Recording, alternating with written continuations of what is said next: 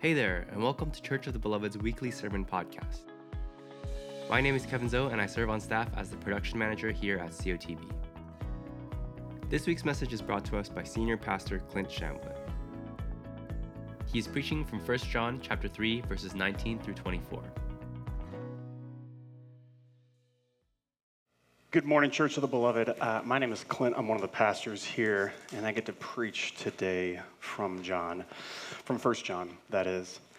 Today, I want to give us hope, assurance, and contentment.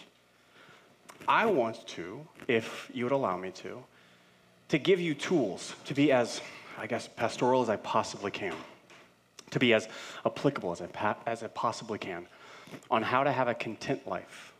A confident life, not an arrogant life, not a boastful life, but essentially I want to gift to you the way in which we have ultimate hope that we become unshakable people, that circumstances cannot shake us, that other people cannot shake us, that our emotions cannot shake us, that our circumstances are just that, circumstantial, not truthful.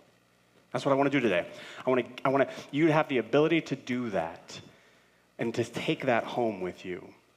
Another way of saying it is this: I think we have a fight in our culture today, in our world today. I don't mean culture as something other than just simply the world we live in. I think the world we live in, we are so scared of life. I don't know about you, but as I talk to people, as I sit down with people, as I interact with people, people are terrified in life. Maybe you're terrified in life. And I think what we're going to do is we're going to discover something that may rub us a little oddly. Because I think today what we do is we're so terrified by life. We look out and we see life, and we see that it's so unstable. We see that it's so uncertain. We have no clue what to do. And so our response typically is to flee. It's fight or flight. Right? It's this, well, I'm going to take off, I'm out of here, I'm done, and we scram, or we say, let's go, and we armor up, and we bolster up, and we protect ourselves, and we go out swinging. These are typically our two responses when we face something that's uncertain. I see this all the time in my children. It's fight or flight with them constantly, about anything. I gave them haircuts the other day. It was fight or flight. One child flew, and one child said, come at me. I was like, I don't know which one I'd rather have. I'll let you guess which one of my children decided to do that. It's right within their personalities. It's my two sons. Nova, I don't cut her hair yet because I would butcher her hair so badly. I like the buzz clips. We do fight or flight because we're terrified of this. We're terrified that if we get cut, if we get nicked, if we suffer in life, we won't recover. We believe, and I sincerely believe this by observing people, by observing us as a church as well as those outside of our church, by observing neighbors, friends, peers. We are so terrified of the world that we insulate ourselves with protective orders. We will not become vulnerable or open. We won't do it. We can't do it. Why? Because we are so deathly afraid that if we get stabbed, if we get hit, if we open ourselves up, if there's a weak point, we'll get hit, and then we're done, and then it's over, and I won't recover. Today, I want to show you in 1 John, what John tells us, that you can have a confident, content, assured, and completely vulnerable life, knowing that you can recover because you already have recovered. You can avail yourself to others because you've been availed yourself by Christ. Here's what I want to show you. If you want a content life and assured life, essentially, if you want a life free of anxiety, who doesn't want that, by the way? If I were to go up and ask people, hey, you want a life full of anxiety or non-anxiety? Like, non-anxiety, what are you talking about? If you choose an anxious life, that's where other people need to get involved and speak into you and help you understand why that's not a healthy choice. To constantly be filled with drama and anxiety and all of this isn't great, isn't good. There's something wrong with our heart, with our mind, maybe with our body. Today, I want to show you that you can have a life of no anxiety, I promise you. And it's not me who's promising, it's John who promised it. Here are the 3 ways I want to show you. We need a faith that's about our whole self, not just information. The first thing you need to have not anxiety, to face life, to look at life as whatever circumstance and say, I'm not deterred by this. Circumstance doesn't define me. First, you need a faith that's of your whole self, not just information. Secondly, you need to be acclimated to God, not assimilated to God. First, you need a life that's of your whole self, not information. Secondly, you need acclimated to God, not assimilated to God. And a third that I'll get to. First, I want to show you how this faithful life is a life that is about the whole self, not just informational pieces. To have a heart that is not anxious starts with what John said. He says in verse 16 and then in 24. He says, this is how we know we belong to the truth. Verse 16. And then he gives us some insight couched in between there. And then he ends with this. He says, to conclude the passage, we know it by the Spirit. So he says, we know that we belong to the truth. How do we know it? We know it by the Spirit. So we must do a little work on what this Spirit is. If you want an assured life, a life when news hits you, when circumstances hit you, you're not undone, you're not unraveled. We need to know first and foremost, it's by the Spirit. And how we typically think of the Spirit, or how we think of faith, or maybe philosophy, or maybe worldview understanding, is as informational pieces, as bite-sized chunks. It's things that you could take and apply and put into your life and put into practice and move on. And they're habitual forming. And while habits are good, I'm actually going to talk about later how you need to have a liturgy or a habit rhythm of your life. We have habits and rhythms here. We don't call them liturgy, but we have liturgy. There are things that always happen to help remind us, to help smooth out our rough sides. You must have that, but first, before you make rhythms, before you make habits, before you make liturgy, you must completely be seeped in by the Spirit. You must completely and totally be seeped in by the Spirit. Now, no one here has asked me this question. I'm about to give an example from pastoral work. No one here, this is not a story about anybody in this room, okay? So I just want to make sure that's clear. I have been asked in previous times when, and this used to be about 15, 20 years ago, certainly 40 years ago, it was very, very, very prominent, where the pastor would be coming to the stage and somebody would stop and be like, Pastor, you have a word for us today? Has the Spirit moved in you today? Has anybody grew up in that tradition? Where there was actually this very, very famous pastor, Charles Spurgeon, who didn't write his sermon until Saturday night. I can't do that. That's insane. Now, he is one of the best preachers I have ever read in my entire life, and he had a church, he had a church in Britain in a society that wasn't very conducive to that, of 10, 15,000. This is before microphones. As a matter of fact, quick aside, I'm going to go down the rabbit hole of dorkiness really quick. Charles Spurgeon was a very stout man, and he actually would take people on to teach them how to preach, and the very first thing he would comment on is the circumference of their chest. And he'd be like, what? And he goes, well, he believed that the more boisterous chest you have, the louder you can project out into the world.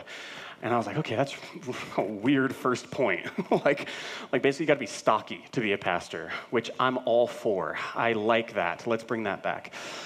He didn't prepare his sermons until Saturday. I don't know how he did it. That was a gift. But people would ask me, and he prepared in Saturday, but people would ask me, hey, do you have a word from the Spirit today for us? And they would, essentially what they were saying is, if you don't have a word from the Spirit today, you shouldn't preach. And if I knew them, if I didn't know them, I'd say thank you, and move on. If I did know them, I would make a comment later, and I said, if I haven't had a word from the Spirit all week long, I shouldn't get up there. Because the Spirit is not something that it's like a quick hit. It's not some sort of drug that you just take a quick hit of and then move on with your life. The Spirit is something that saturates, that seeps into every aspect of your life. It's like a glass of water. If I was to pour it onto you, it's not just a little information. It's not a quick hit of water that you take. It's a whole rush of presence onto you. It's not a sip here and there. It's being saturated and seeped into every crevice, every part of your clothing, every part of your being. That's why Scripture talks about constantly about being anointed with oil, because oil, once it gets into something, you can't get rid of it. It's there. That's what the Spirit is like. Instead of a piece of information, it's a flood of a presence of a person. Now, because the Spirit is the third person of the Trinity and not some simple object, it's not a physical thing, it's not just a spiritual thing, it's a person. He's the third person of the Trinity. We need to figure out, who is this third person of the Trinity? We must ask that question. If I'm to be flooded by his presence, who is this third person of the Trinity? And I want to focus on two aspects. Now, these aren't the only two, but they are certainly the two I want to focus on today. The two aspects of the Spirit that make sure you have a non-anxious, no circumstance can touch you, no news can rock you, you are unshakable and steady and all the way through. You're not somebody who is wildly to and fro. As a matter of fact, as we prepare to install elders in the coming weeks, one of the things that is evident if you read what an elder is, it's somebody who is not given into fads. And the reason is because circumstance should not change those who are so rooted in the Spirit and rooted in God's Word that fads come and they go, oh, this is new. Maybe this will be 5 years, 10 years, and then it'll go away. Circumstance does not rock Christians. It should not rock Christians. We should remain steady. Here are the two things to help you with that. One, the Spirit assures us and empowers us. The third person of the Trinity, Holy Spirit, assures you and empowers you. Ensures you and empowers you. One of the things that is so evident to me about the Spirit and about people is that people will not receive healing until they feel comfortable with what's happening. People will not receive healing unless they feel comfortable with what's happening. It's an impossibility. It's like trying to convince somebody, if you're a medical student or a doctor or something like this, trying to convince somebody to let you cut into them without you assuring them, this is for your good. If you just walked into a room holding a scalpel with a mask on and like ready for surgery, and be like, all right, you ready? You'd be like, what are you doing? No, I need to talk. I need you to show me what's happening. I need you to point out where the tumor is. I need to talk. And then you talk, and then eventually they say, okay, good. Are you ready with this? Yes. Now let's go to the surgery table. The first thing that must happen is the Spirit to be a non-anxious person. Is you must first be assured. If you go to any beach, if you go to any pool, go to any beach in America, and that have lifeguards on duty, and if you've witnessed anybody be saved from drowning, it's actually a wild thing that happens as they're being saved. And if you haven't seen it, let me express to you what takes place. In college, I tried to surf when I was down in Southern California, and I suck at surfing, shocker of all shockers. But I tried nonetheless, and there were countless other people that were learning at the time, and there was this one guy who was learning, freshman year of college, and he goes out into the surf. He's on a surfboard, and he's not coming up. He goes under, he falls off the board, he's not coming up.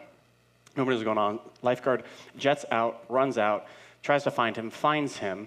And what happened as I was watching this is really, it was a wild experience. The lifeguard approached this man, grabs him in what can only be classified as a chokehold. The arm goes against the chest, the other arm comes up the other side, and they're restraining this person. They're holding them tight, they're clutching them tight to bring them to safety. Now, I got really interested, so I started asking people what they're doing, and they said, yes, that's actually what they're taught to do. I said, that seems so mean, that seems so that seems painful. And they said, it could be. I said, what do you mean? They go, if you try to go out and you try to save somebody who is drowning, and you don't subdue them, they will flail so much that not only will they end their life, they'll end your life as well. And I thought, oh, that's wild. Tell me more. And they said, when we see somebody in danger, the first thing we must do is we must assure them that they are being brought to safety, because everything in their body, fight or flight, says I'm not. And they're drowning and they're wildly flailing, and what they need to do is be subdued, be calmed, be assured. You're going to safety. Now, the first thing the Spirit does for us is it's similar to a loving family member that sits down with you, puts their hands on your shoulder and say, it's going to be okay. It's going to be okay. Breathe deep. Breathe in, breathe out. You guys ever had those, yoga breathing exercises where somebody tells you, breathe in, breathe out, and you calm yourself down, you calm your heart rate? say, it's going to be okay. That's the Spirit's first job, is to subdue you by assurance, to calm you before he heals you. Because without it, you're going to fight or flight your way through everything, and you're going to flail endlessly, and you're going to hurt yourself as well as hurt others.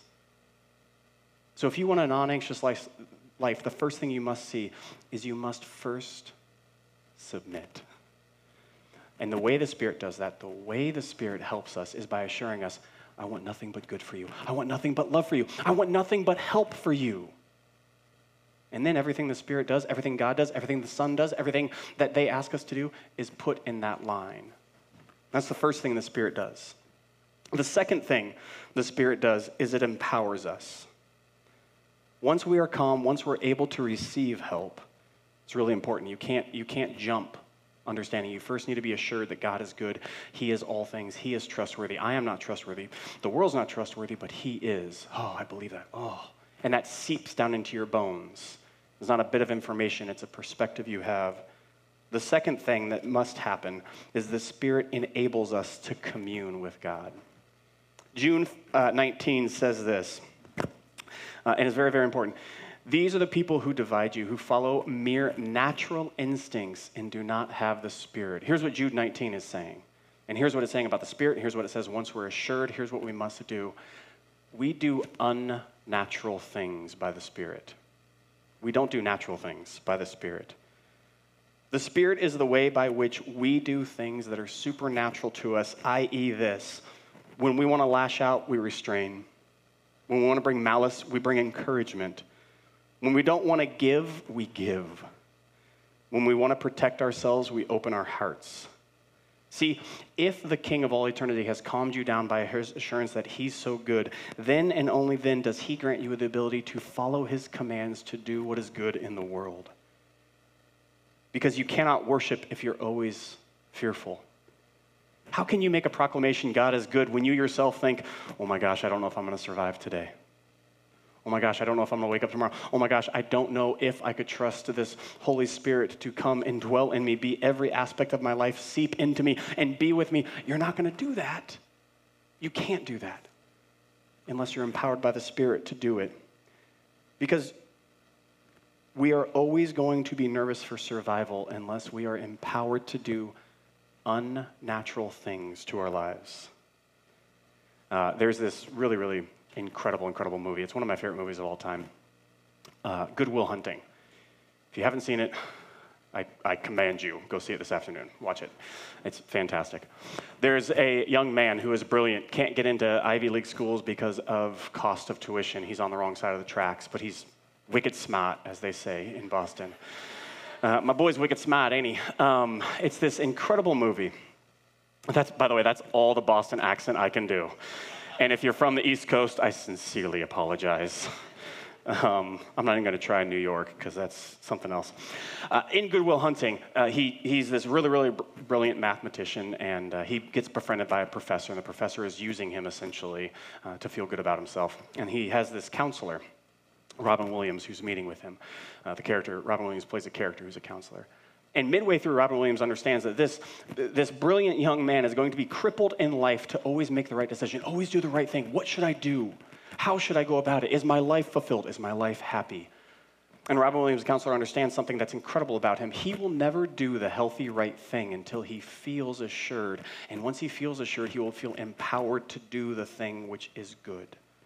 So in this iconic scene, Robin Williams is sitting down with Matt Damon's character. And he's basically running through all the reasons why his life isn't good, his life isn't great, what's stopping him. And Robin Williams' character just looks at me and goes, it's not your fault. And Matt Damon goes, I know it's not my fault. I know. He didn't know it yet. He didn't feel it yet. He wasn't empowered yet to do the thing which was unnatural to him. His entire life, he naturally understood fight or flight. I must make for myself something. I must do for myself something. I must protect myself. And he was a sarcastic guy, and he was a fighter. He was a brawler. And Robin Williams says, it's not your fault. He goes, I know it's not my fault. And he says this over and over and over. And Matt Damon's getting angrier and angrier, all the while saying, I know, angrily. He's like, I don't think you do. Because if you did know, if you truly understood, you wouldn't become angry. You'd become assured. And finally, Robin Williams' character says it's not your fault, and Matt Damon breaks. And he sobs, and they embrace, and they hold, and they hug each other. And then, only then was he empowered to do something that was unnatural to him at that time. Once he broke, once he was vulnerable, once he was open, then things became much more possible for him. The Spirit is the empowering force that allows us to worship when we should not be able to worship, that allows us to serve when we should not be able to serve, that allows us, instead of doing what's natural to us, when we want to get even with so-and-so, we say, I'm okay. When we don't want to give of our time, energy, money, effort, we say, it's okay. I told you we were going to talk about liturgy, and let me talk about it now. It's rhythms in our lives. It's rhythms in our lives. And what happens with rhythms of our lives is we have this thing called family dinner. Friends and family come together for dinner. And inevitably, every single family dinner that comes about has always happened to fall on a day in which I say this, I'm tired from the week, I'm tired from today, I just want to go home and sleep. And I look at the calendar, I'm like, oh, it's family dinner. And then I go, oh, I got to clean the house and prepare to host and cook something. And I go, oh. Now, what's happening naturally in me? My natural ability is to say, I don't want to commune with others. I want to protect myself. I want to hibernate. I want to flight. But I look at the rhythm, I look at the commands, I look at the obedience, and I say, but Clint, get over yourself. Just get over yourself. And that's what bolsters me to do something that's unnatural to me. This isn't me saying, oh, look how great I am. This is me saying, I don't want to at times, and I just want to hibernate and sleep. That's all I want to do. And the only way, it's not natural for me to want to do that. It's the Spirit saying, Clint, I go, yes, Spirit. What are you doing? I'm doing what I want to do. Is that what I asked you to do?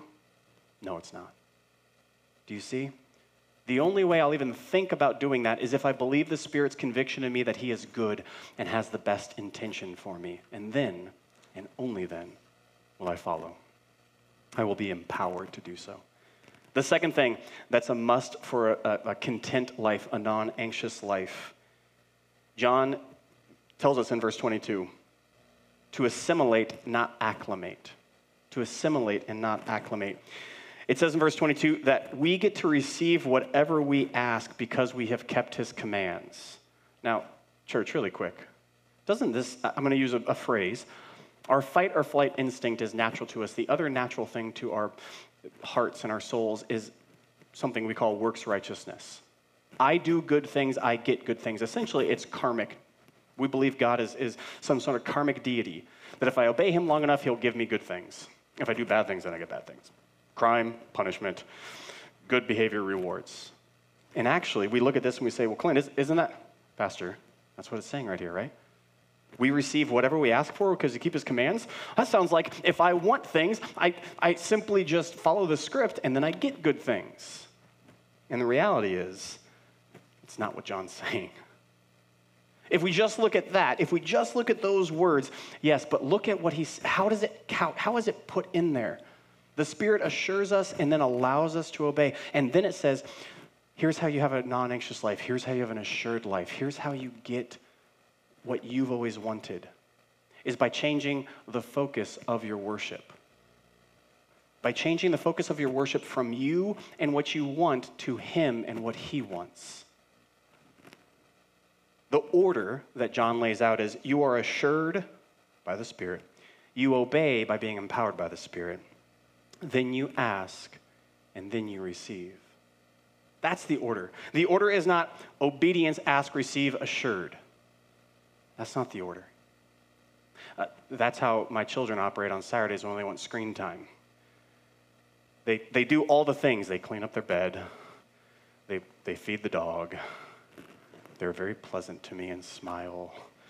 And they mind your P's and Q's, right? Old way of saying it. And then they always look at me at about 11 o'clock in the morning, just with this very sheepish grin, kind of leaning in.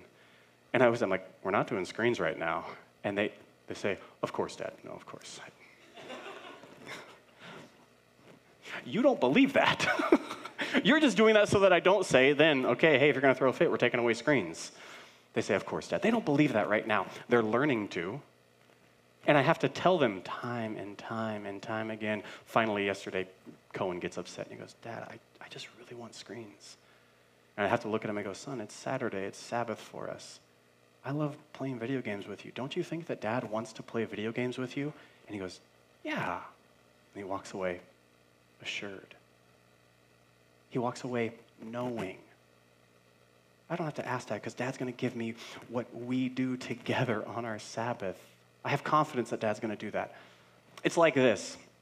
It's like if you were to walk into your boss's or your company's HR department looking for PTO. You have paid time off, you're walking in, and if you walk in knowing that you have 0 PTO, you've used it all already, and it's a big project happening, and it's all hands on deck. If you walked into that and you said, hey, I need some PTO, how confident are you when you ask that? Or do you couch it? Hey, I know that I have 0 PTO left, but this is a really important week. And you just start running through all the ways.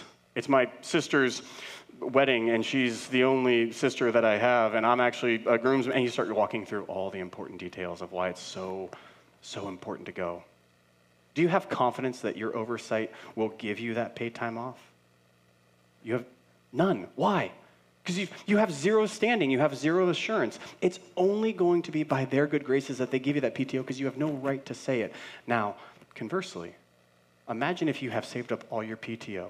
It's months in advance, you have a good working relationship with your boss, and you walk in and you would say this, I'm putting in PTO, I have 15 days left, I'm taking 11 of them. It's on these dates, I've already cleared it with the project team, here you go.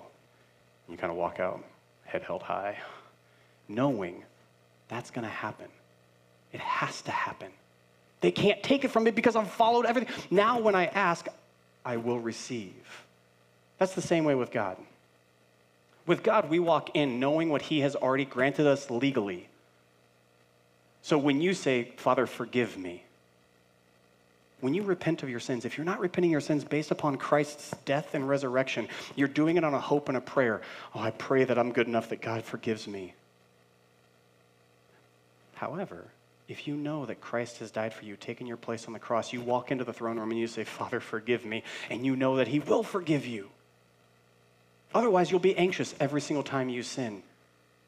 You'll hide, you'll protect, you'll cocoon up. See, what we must understand is this is not assimilation, acclimation to Christ. I said that wrong earlier. I flipped those two. Let me correct myself now. It's not by assimilation, but acclimation. You don't simply fall in line and then get what you want. Your taste for what you want changes. Your taste for what you want changes.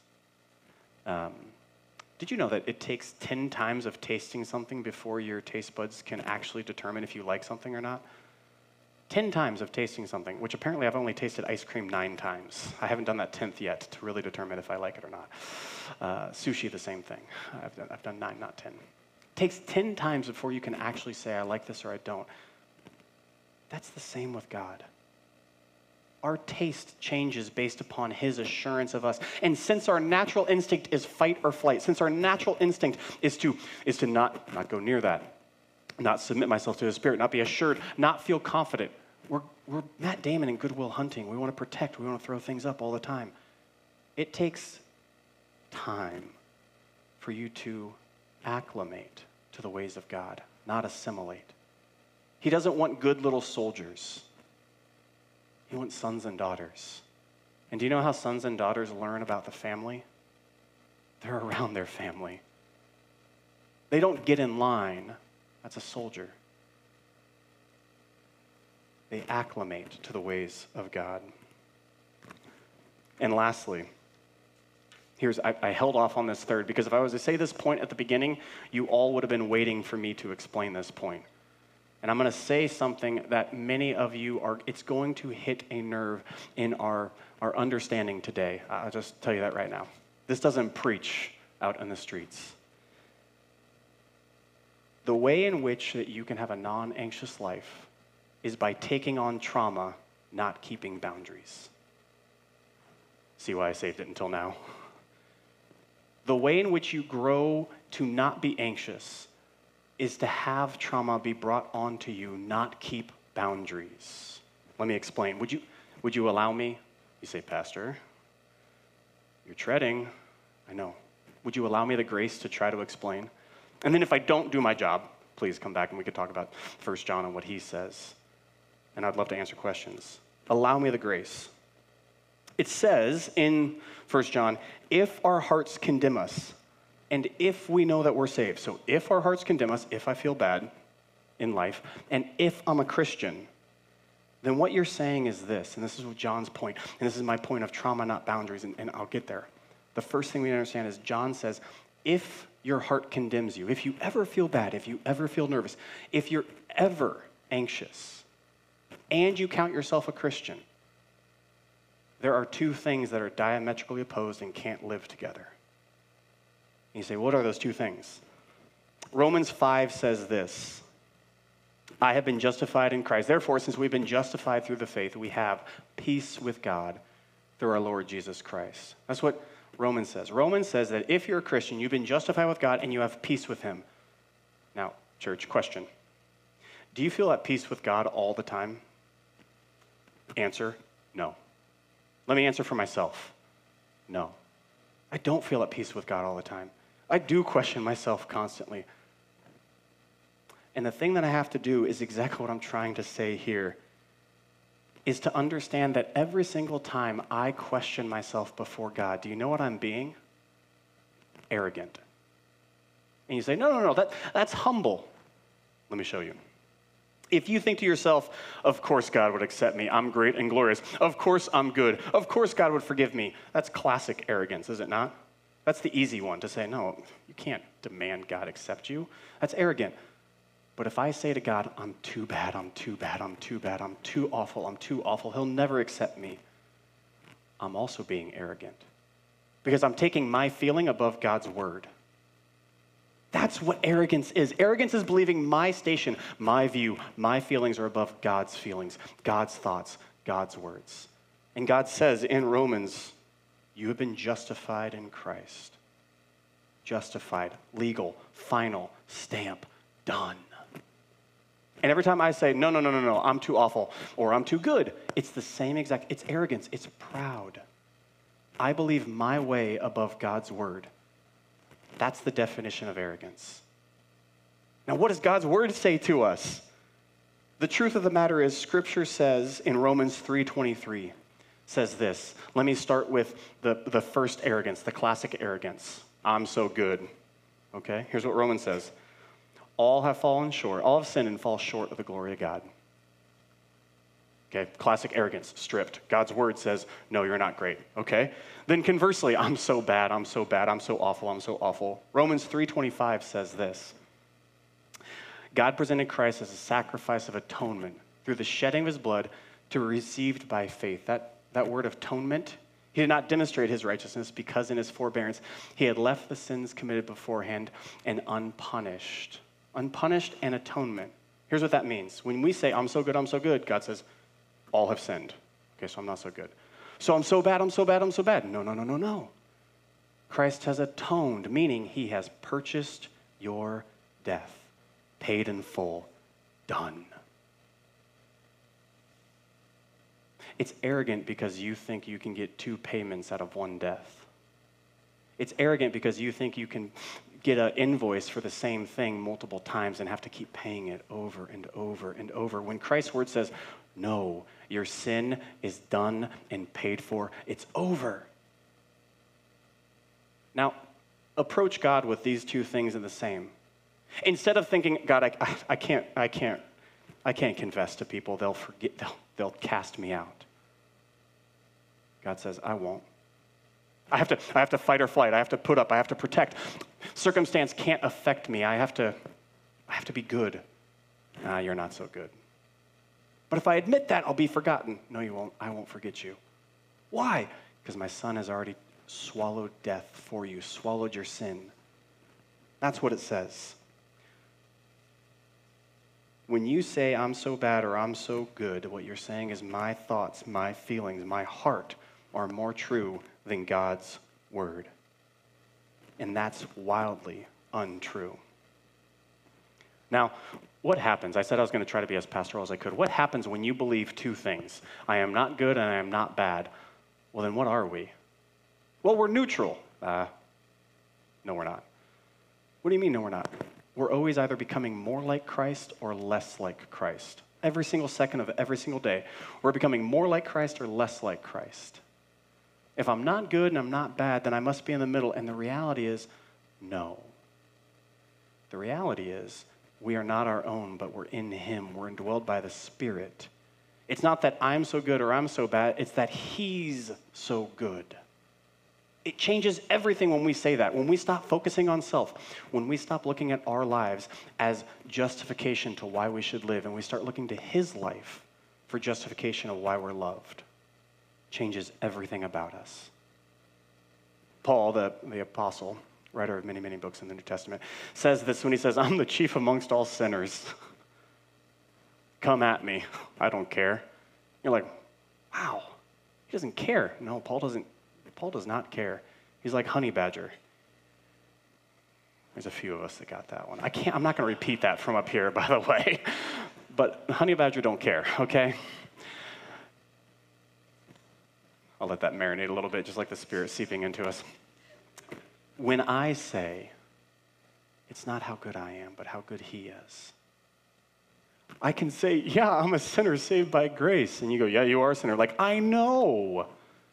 Circumstance doesn't rock me. Conversely, bad news doesn't rock me, but also good times don't rock me. And you say, wait a second. Good times don't rock you? Yeah. When things are going good, do you ever think about the disciplines of fighting for injustice? When things are going good, do you ever think about those who are in need? If life's going good, if you're receiving blessing, if you're receiving gifts, if everything's just A-okay, you forget that there's still sin, wickedness, and horrid things in the world, and you won't fight for them. You'll forget about them. You'll focus only on the good things. Isn't that a life adage? Focus on the good things. You know what I say to that? Unbiblical. It is. Because if I only focus on the good things, you know what I'll always say about life? There's nothing wrong. So why should I need to change anything? Ooh. Do you see? Friends, let me try to get down to this bringing on trauma instead of keeping boundaries. I want to go back to the rhythms. I want to go back to liturgy. I want to go back to family dinners, in which the only way that you will give up your time, your energy, your money, your opinions, your thoughts, your feelings, the only way you'll give that up, I promise you, the only way you won't go down without a fight swinging, my rights, my rights, my rights. No, your rights don't mean anything. And I say that lovingly because Christ said, my rights mean nothing. And you say, well, I have to fight to protect myself. No, you don't. He's already fought to protect you. He's already died the death. He's already done everything to make sure that you can be a person that avails yourself openly and willingly to all manner of people without protecting or without fighting. Because he looks at you and says, I purchased you with a price and you're now beloved. Do you get that? Children who don't know they're standing will fight for mom and dad's attention. Children who know they're standing don't have to because they receive it willingly. Do you see, friends? So when I say, get rid of boundaries, can I redeem something? I want to supplant a word. Have the term jurisdiction replace boundaries in your life. It'll go a lot better. If you have proper jurisdiction and not boundaries, boundaries are protective, are they not? Boundaries are saying, nope, this is mine, don't touch. I'm going to fence off right here. You can't have this. Imagine, do you know who have no boundaries in life with anything that happens to them? Parents. Parents have no boundaries. My children get to knock on my door any single time of the night, any single time of the morning. There's no private section. I mean, we barely have a closet that we shut, and I always keep my foot on it like this as I'm changing. Because the children could be around the house and come in, and they have no understanding of privacy whatsoever. Do you know what happens to my sleep with children, with my wife's sleep with children? That's taken. How about our money? Yeah, that's gone. Money is taken by children. Time is taken by children. Sleep is taken by children. Now imagine I were a father and I looked at my children and said to my daughter, who comes into my room in the middle of the night as she's crying out, and I say, honey, Dad has boundaries. The office is closed right now. I'll see you tomorrow morning at 7 a.m. And she's wailing out because she has a nightmare. What would you think of me as a father? Truly and honestly, you would say, that's awful. And it would be. Parents take on trauma for their children so their children don't have to endure it. Friends, please. Parents take on trauma for their children so we don't have to endure it. That's what God the Father did through Christ the Son, that empowers us by the Spirit to do the exact same thing for others. If you say, I have my boundaries, you cannot take this thing from me. What you're saying is this thing, whatever that thing is, do you know what you've just identified in your life? If I were to tell you, what area can God not go, what area can people not go into, you say, oh, they'd have no boundary over this thing. Do you know what you've just identified? Your God. Whatever is answered right there, if you say, my feelings, no one can touch my feelings. My personal space, no one can touch my personal space. My thoughts and opinions, no one can touch that. My money, my time. Do you know what you just identified? Your actual God. Your idol. The thing you cherish most in life. But if you say to yourself, just like a parent says to a child, you have access to me all the time, honey.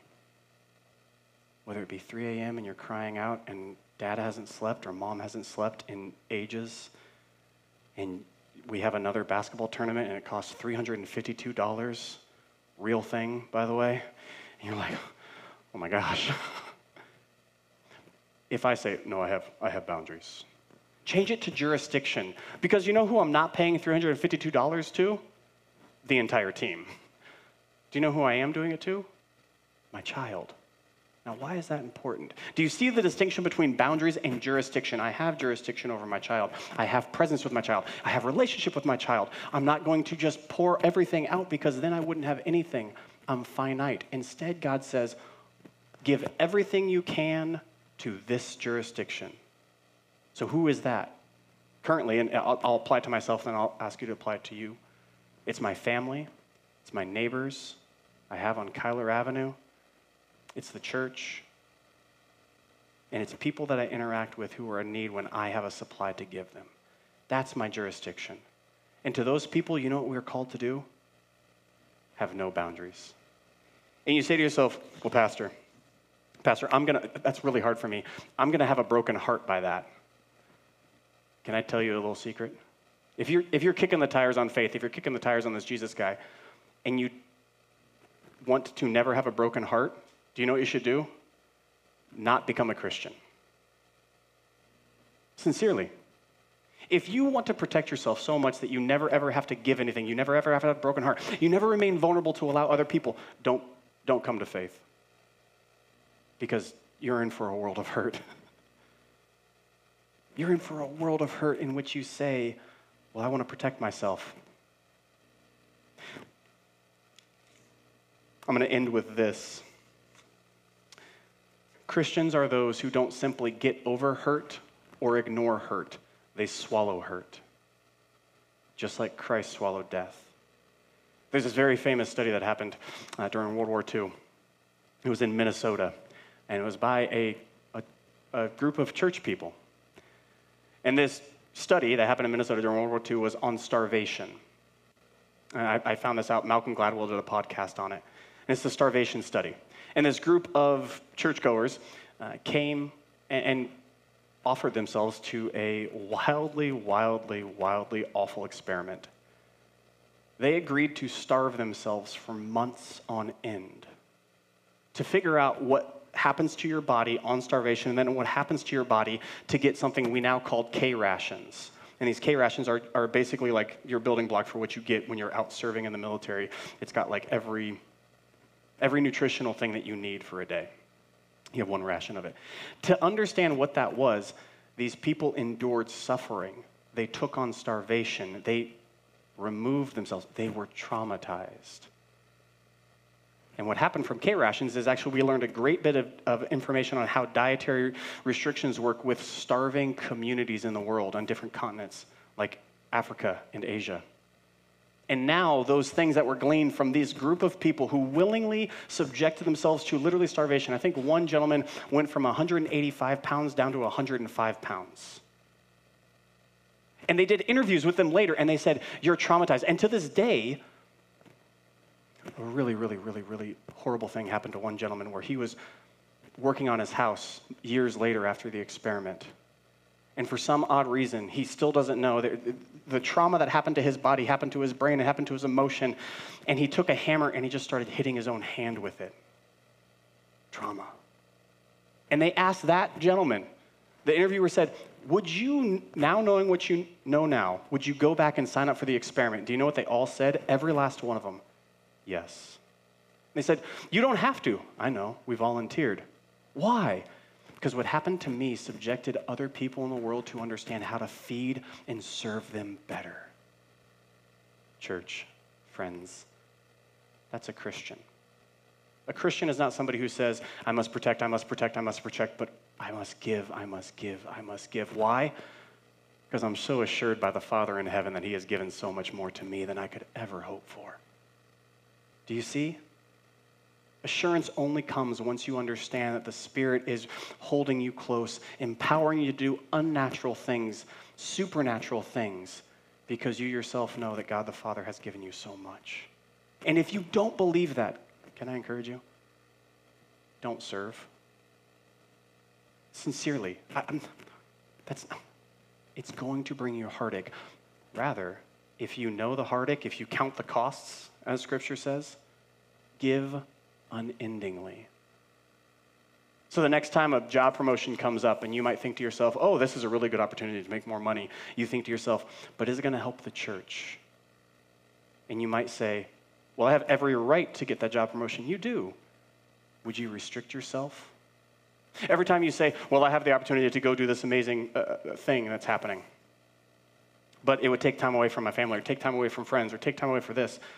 And you say, I'm going to restrict myself for the betterment of what God is doing in my life. Do you see, church? Do you see, friends? Would you be a death eater so that other people don't have to endure death? Or do you want to protect yourself and maybe, just maybe, not understand what it fully is to be accepted by Christ, by the Spirit that enables us to do unnatural things because God did the most unnatural thing. He became flesh and died. That was unnatural to God, and yet he did it. Let's pray.